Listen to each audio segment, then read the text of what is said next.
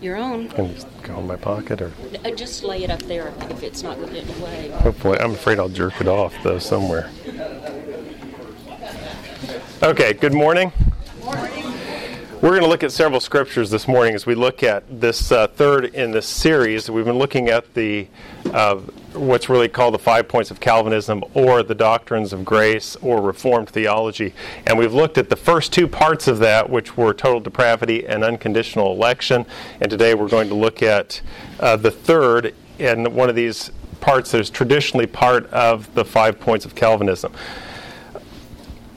I've heard several people, in fact, people that I've talked to a number of times, a lot of different people refer to themselves as 4-point Calvinists. I don't know if you've ever heard somebody say that. I actually have a friend who calls himself a 3.5-point Calvinist. And I'm not sure exactly where the half comes in there, but I do know that with he and with other people who call themselves 4-point Calvinists, that the big problem that they have is this particular point that we're looking at this morning. We start talking about limited atonement or particular atonement. This is really where a lot of people, for one reason or another, have a conflict. When the first Baptist churches were started, and you may not know a whole lot about the history of the Baptist church, but in 1609 and 1633, when the first Baptist churches were started in England, there was a major conflict over just this, and in fact the names of those two Baptist churches reflected a conflict over this particular doctrine. One were called General Baptists, the other group called themselves Particular Baptists, and that was the one group believed in particular atonement, the other group did not believe in that. They believed in a general atonement. And I was listening as well a number of years ago to a really well-known pastor who is for the most part Reformed in his theology. But during a kind of a question and answer session at one of the meetings, somebody asked him if he believed all of the 5 points of Calvinism. And he said, yes, if you'll allow me to redefine or give you a little bit of a different definition of limited atonement or particular atonement, then I can say that I agree with them. And he went on to give a kind of a different understanding that he had of it. Now, I say all of that just to say that this particular doctrine, of all of the doctrines we've looked at so far, even among some people who would call themselves Reformed, is sometimes a difficulty, something that gives them a bit of a hard time, and they don't know if they can totally agree with that.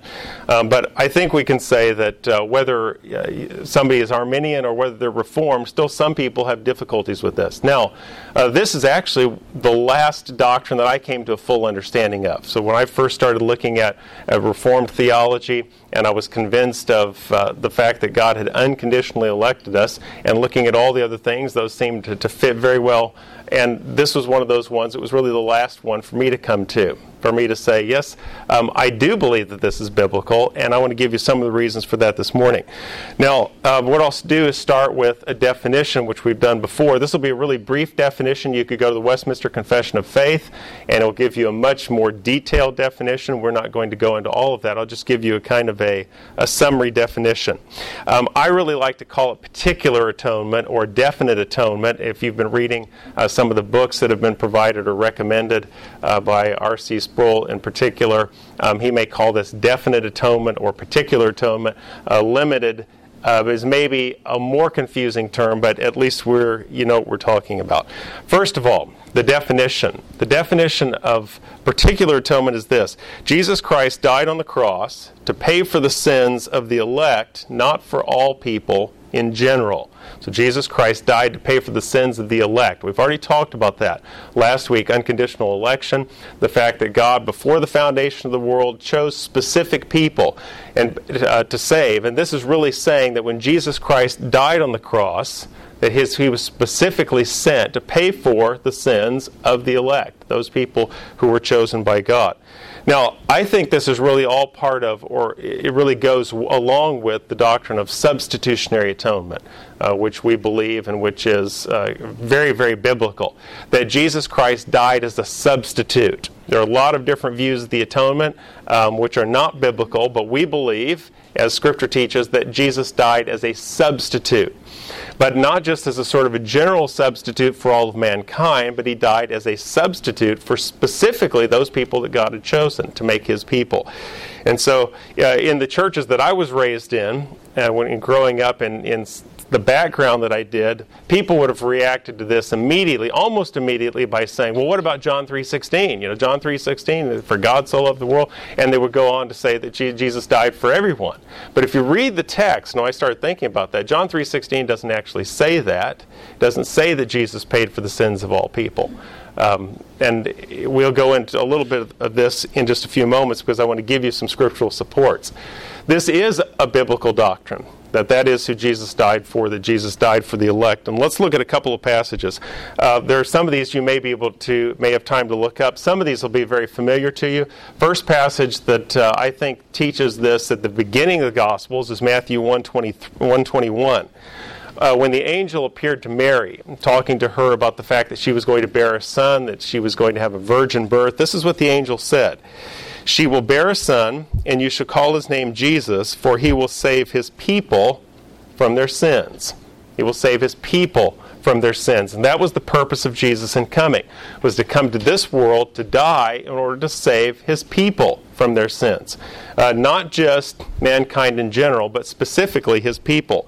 If we go to the teaching of Jesus in John chapter 10, in both verses 11 and 15, Jesus makes this statement, and I'll really read 11 and 14 and 15.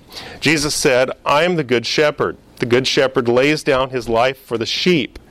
I am the good shepherd. I know my own, and my own know me, just as the Father knows me, and I know the Father. And I lay down my life for the sheep. Now, Jesus goes into a long section there talking about those who have been given to him by the Father, those who are his. Those are the ones that God has chosen from all time, from all eternity. But here Jesus says twice, I lay down my life for the sheep. Now, in Scripture, especially in the teaching of Jesus, sheep are always the elect. They're always the people of God. You'll see this in some of the parables that Jesus tells, but the sheep are the people of God. So when Jesus says, I lay down my life for the sheep, I'm laying down my life for the elect, those who belong to me, and that's what he's saying. We can go again to Ephesians chapter 5, and if you want to go to verses 25 to 27. Now here, Paul is particularly talking about marriage and relationship between husbands and wives, but notice what he says. Husbands, love your wives as Christ loved the church and gave himself up for her, that he might sanctify her, having cleansed her by the washing of water with the word, so that he might present the church to himself in splendor, without spot or wrinkle or any such thing, that she might be holy and without blemish. Now, who does Paul say that Christ died for? He died for the church, that is, his people. So those are the people whose sins have been atoned for. Those are the people's sins who have been paid for. And so I think this is a biblical doctrine. You can see this in a number of places. We'll look at another verse here in just a few moments because I want to talk about some objections. One of the things that comes up, or there are several objections that come up when people start talking about the idea of a particular atonement or a limited atonement. And one of the first ones that I think we ought to answer is this. What about texts like John 1:29 or 1 John 2:2? And I'll just read those for you. John makes the statement at the beginning of the Gospel of John when he sees Jesus. He says, "Behold, the Lamb of God who takes away the sin of the world." And then you've got a statement in 1 John 2:2. He is the propitiation for our sins, and not for ours only, but also for the sins of the whole world. And some people will look at that and say, okay, well, wait a second then. Don't those verses say that Jesus paid for the sins of everyone? It says the whole world here. So wouldn't that counter what you're saying? And that's a verse that some people would have, or verses that some would have difficulty with. What you have to understand is that in John's writing, and you'll see that throughout the Gospel of John, you'll see this throughout the epistles of John, the word world has several different meanings. And you have to look at the context. You look at the context, what is he talking about? Sometimes the world is all unsaved people. As Jesus will say that, the world hated me. He's not talking about anybody except for unsaved people in the world. Other times, the world will refer to the planet, the actual planet that we live on. Sometimes it refers to all people. It has different meanings. And in this particular case, in both of these cases in John, what I want us to understand, or what I think we ought to understand here, is that world refers to the nations. So what John is saying here is that this gospel, Jesus coming to save people, is not just for Jews. Jesus didn't just come and to die for Jewish people, but he died for people from all nations. So in the context here, it's the nations. So the people are thinking, and many of the Jews thinking, when the Messiah comes, the Messiah is going to save the Jews. And of course, in the Old Testament, God had said to Abraham, in you, all the nations of the earth would be blessed. And in Isaiah as well, you had statements almost identical to that. God had intended to save all kinds of people, not just Jewish people. So when John says this, he's saying not for ours only. I'm not just talking about saving Jewish people. Jesus is going to save people from all nations. Now, I think you can support that in Revelation chapter 5 and verse 9. And we ought to let Scripture interpret Scripture, and I think this is a very good passage to interpret that. Listen to what John says, and because John has also written the book of Revelation. Listen to what he says in Revelation 5:9. And they sang a new song, saying, "Worthy are you to take the scroll, and to open its seals." And they're all speaking to Jesus here. "For you were slain, and by your blood you ransomed people for God." You specifically ransomed people for God, from every tribe and language and people and nation. So you see what John is saying there, what he's recording? He's saying Christ is worthy because he ransomed specific people from every tribe and nation and people and language. He ransomed people, not just Jews, but he chose and paid for the sins of people from all nations. So that's the idea that John is getting across when he says it's not just for us only, not just for Jews only, but is for a salvation that is going to apply to people all over the world. So we should understand that. Jesus ransomed a specific people for himself, and those are the sins that he paid for. That's why Paul says in 1 Timothy 4:10, "For to this end we toil and strive, because we have our hope set on the living God, who is the Savior of all people, especially," or we could say specifically, "of those who believe." In other words, he came to save people, not just Jews, he came to save people from all nations, and specifically those who believe. And those people who believe are those who have been chosen in Christ, and the ones, as Chip talked about this morning, who were dead in Christ, and Christ has made them alive. And so those are the people that he ransomed. So we should understand that, and I think if we understand that, it's not an objection. The Scripture is not saying that everybody's sins there were paid for in general, but that Jesus died specifically to take care of the sins of his people. Now, as with all of these doctrines, one of the main things that we're doing is talking about why is this so important. Now, these aren't just theoretical doctrines, okay? We believe this, and now we've got bigger heads, we've got more information, we've got more knowledge. That's not what this is for. Why is it important? Why is this doctrine in particular important? Well, there are really three things that I would put down. First of all, the doctrine of particular atonement is extremely important because it again emphasizes the fact that it is God who does everything necessary for our salvation. Not only were we dead in trespasses and sins, so that we wouldn't even come to God on our own. We're so sinful we don't seek God, we don't want to come to God unless God does something in us first. We're not going to come to him. And not only that, he chose us. He chose to save certain ones of us before the world was ever created. And now we see that Jesus is doing everything for our salvation. We don't accomplish any of it. The interesting thing with the people that I talk to that would disagree with this is they want to throw out this idea that Jesus made it possible for everybody to be saved. He died on the cross so that it's possible for everybody to be saved, but he didn't save anybody in particular. He just made it possible. And what does that do? That emphasizes me. See, I still come to God. There's still something I have to do. He's made this possible. It's as though Jesus were going out and instead of actually saving drowning people, he were just throwing out flotation devices. And if you can just swim to one of those, grab onto it, you can be saved. But see, that still puts a lot of my salvation, or a good bit of it, on me. This is what I do. This is something that I contribute to my salvation. And what this emphasizes is it's not. All of our salvation is about God. Every single part of it. And so once again, this demonstrates, or it teaches us, that our salvation is from first to last something that God does. And he accomplished all of it specifically for us. The second thing that I think the reason why I think this is important is that it makes universalism impossible. In fact, you might call it the antidote or the counter to universalism. There are a number of people, there have always been throughout church history, people who have taught what's called universalism. In other words, Jesus Christ died on the cross, and so all people are saved. So no matter what religion you're part of, eventually everyone will be saved. You have people like George MacDonald in the past, who was a Christian pastor and writer in Scotland, who was a universalist. You've had people more recently like Rob Bell. Some of you may have heard about him on the news.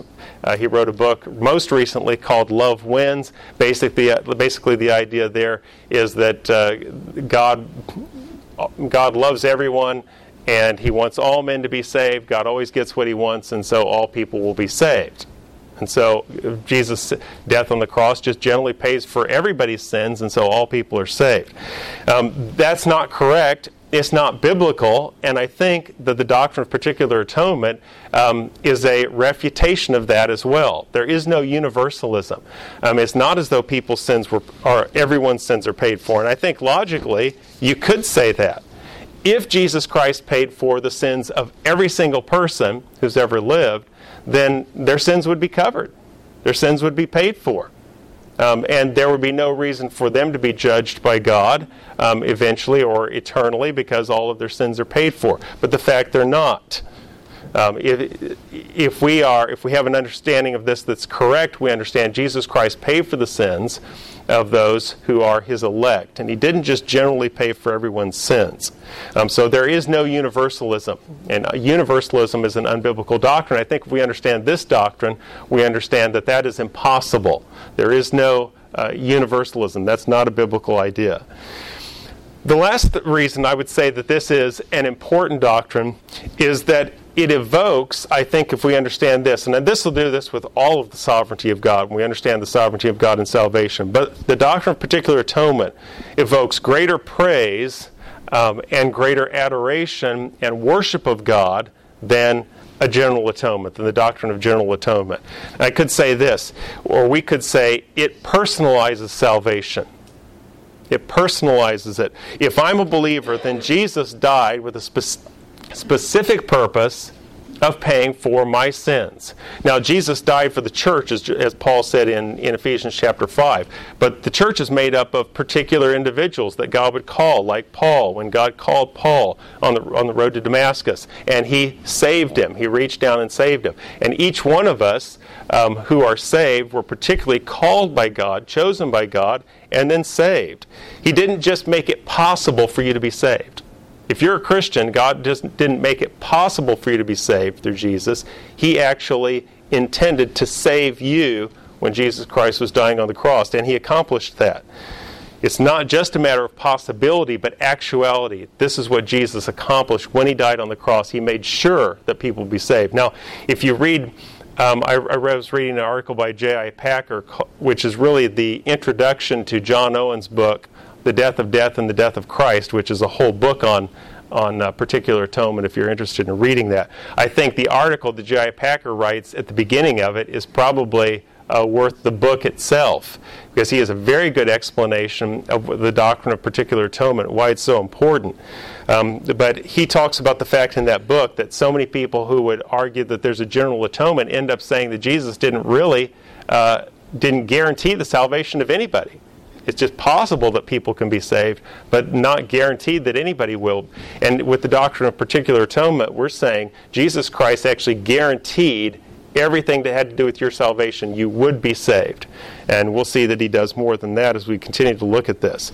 Now, which will evoke greater praise from God? I was trying to think of an illustration of this. But suppose I, for some reason or another, I made some bad financial decisions, and so I ran into a lot of financial difficulty, and I couldn't make my house payment. And I hadn't made it for 3 months, and I'm getting letters from the bank, and they're saying, you got to pay this thing. If you don't pay this, then we're going to take the house. So I'm getting these letters, and finally I go into the bank, to talk to them. Now, let's say when I'm talking to them, they say, well, I've got some good news for you. There's a program set up for people like you, and there's been some money that's been collected in a fund, and it appears that you qualify, and anybody who qualifies, as long as there's still money that's remaining, you'll be able to have that, and they're going to take care of these payments that you needed to make. And well, what would my reaction be? Well, I would think, well, that's pretty good.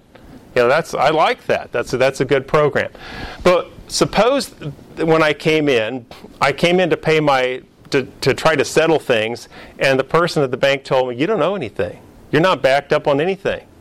There was a person that came in who said they were a friend of yours, that you were a dear friend of theirs, and they just wanted to pay for it. And they paid for the whole thing and called all those up. Which would evoke more praise, do you think? Or which would, for me, I was thinking about that, I think I would be overwhelmed by that there was someone that specifically decided to show mercy and love to me, and specifically for me paid for that. Not just had some general program that made possible for a lot of people, but specifically was thinking about me and saying, I'm going to save that person.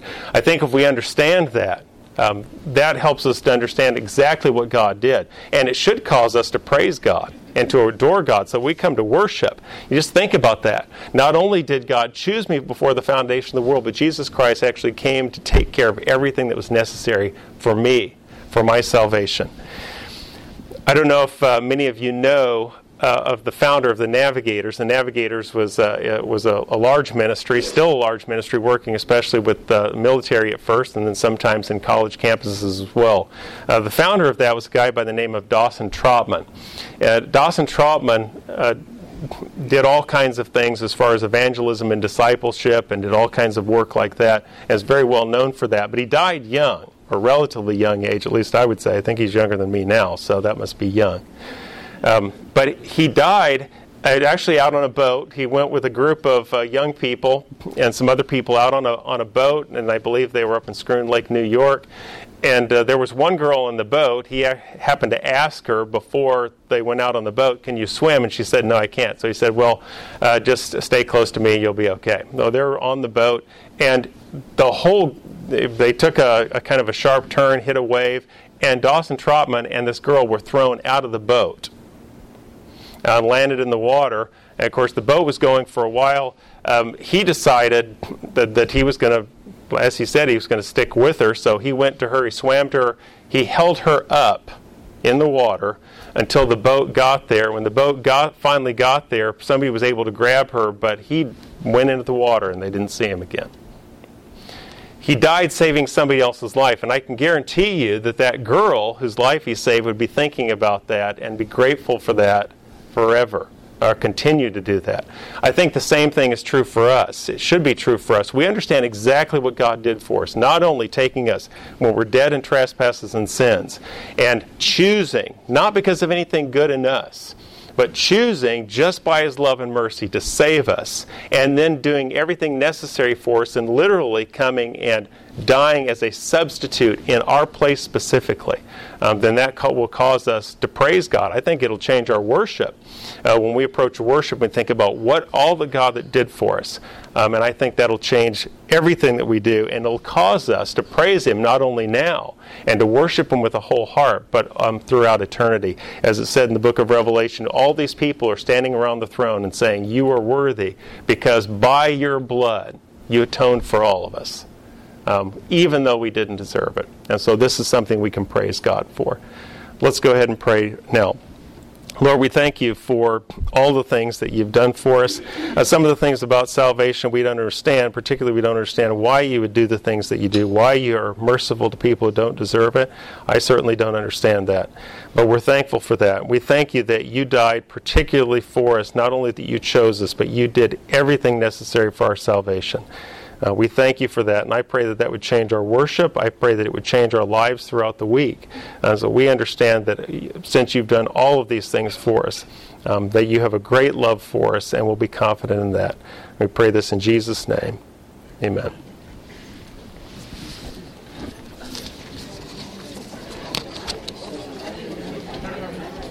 Thank Thank you. Okay.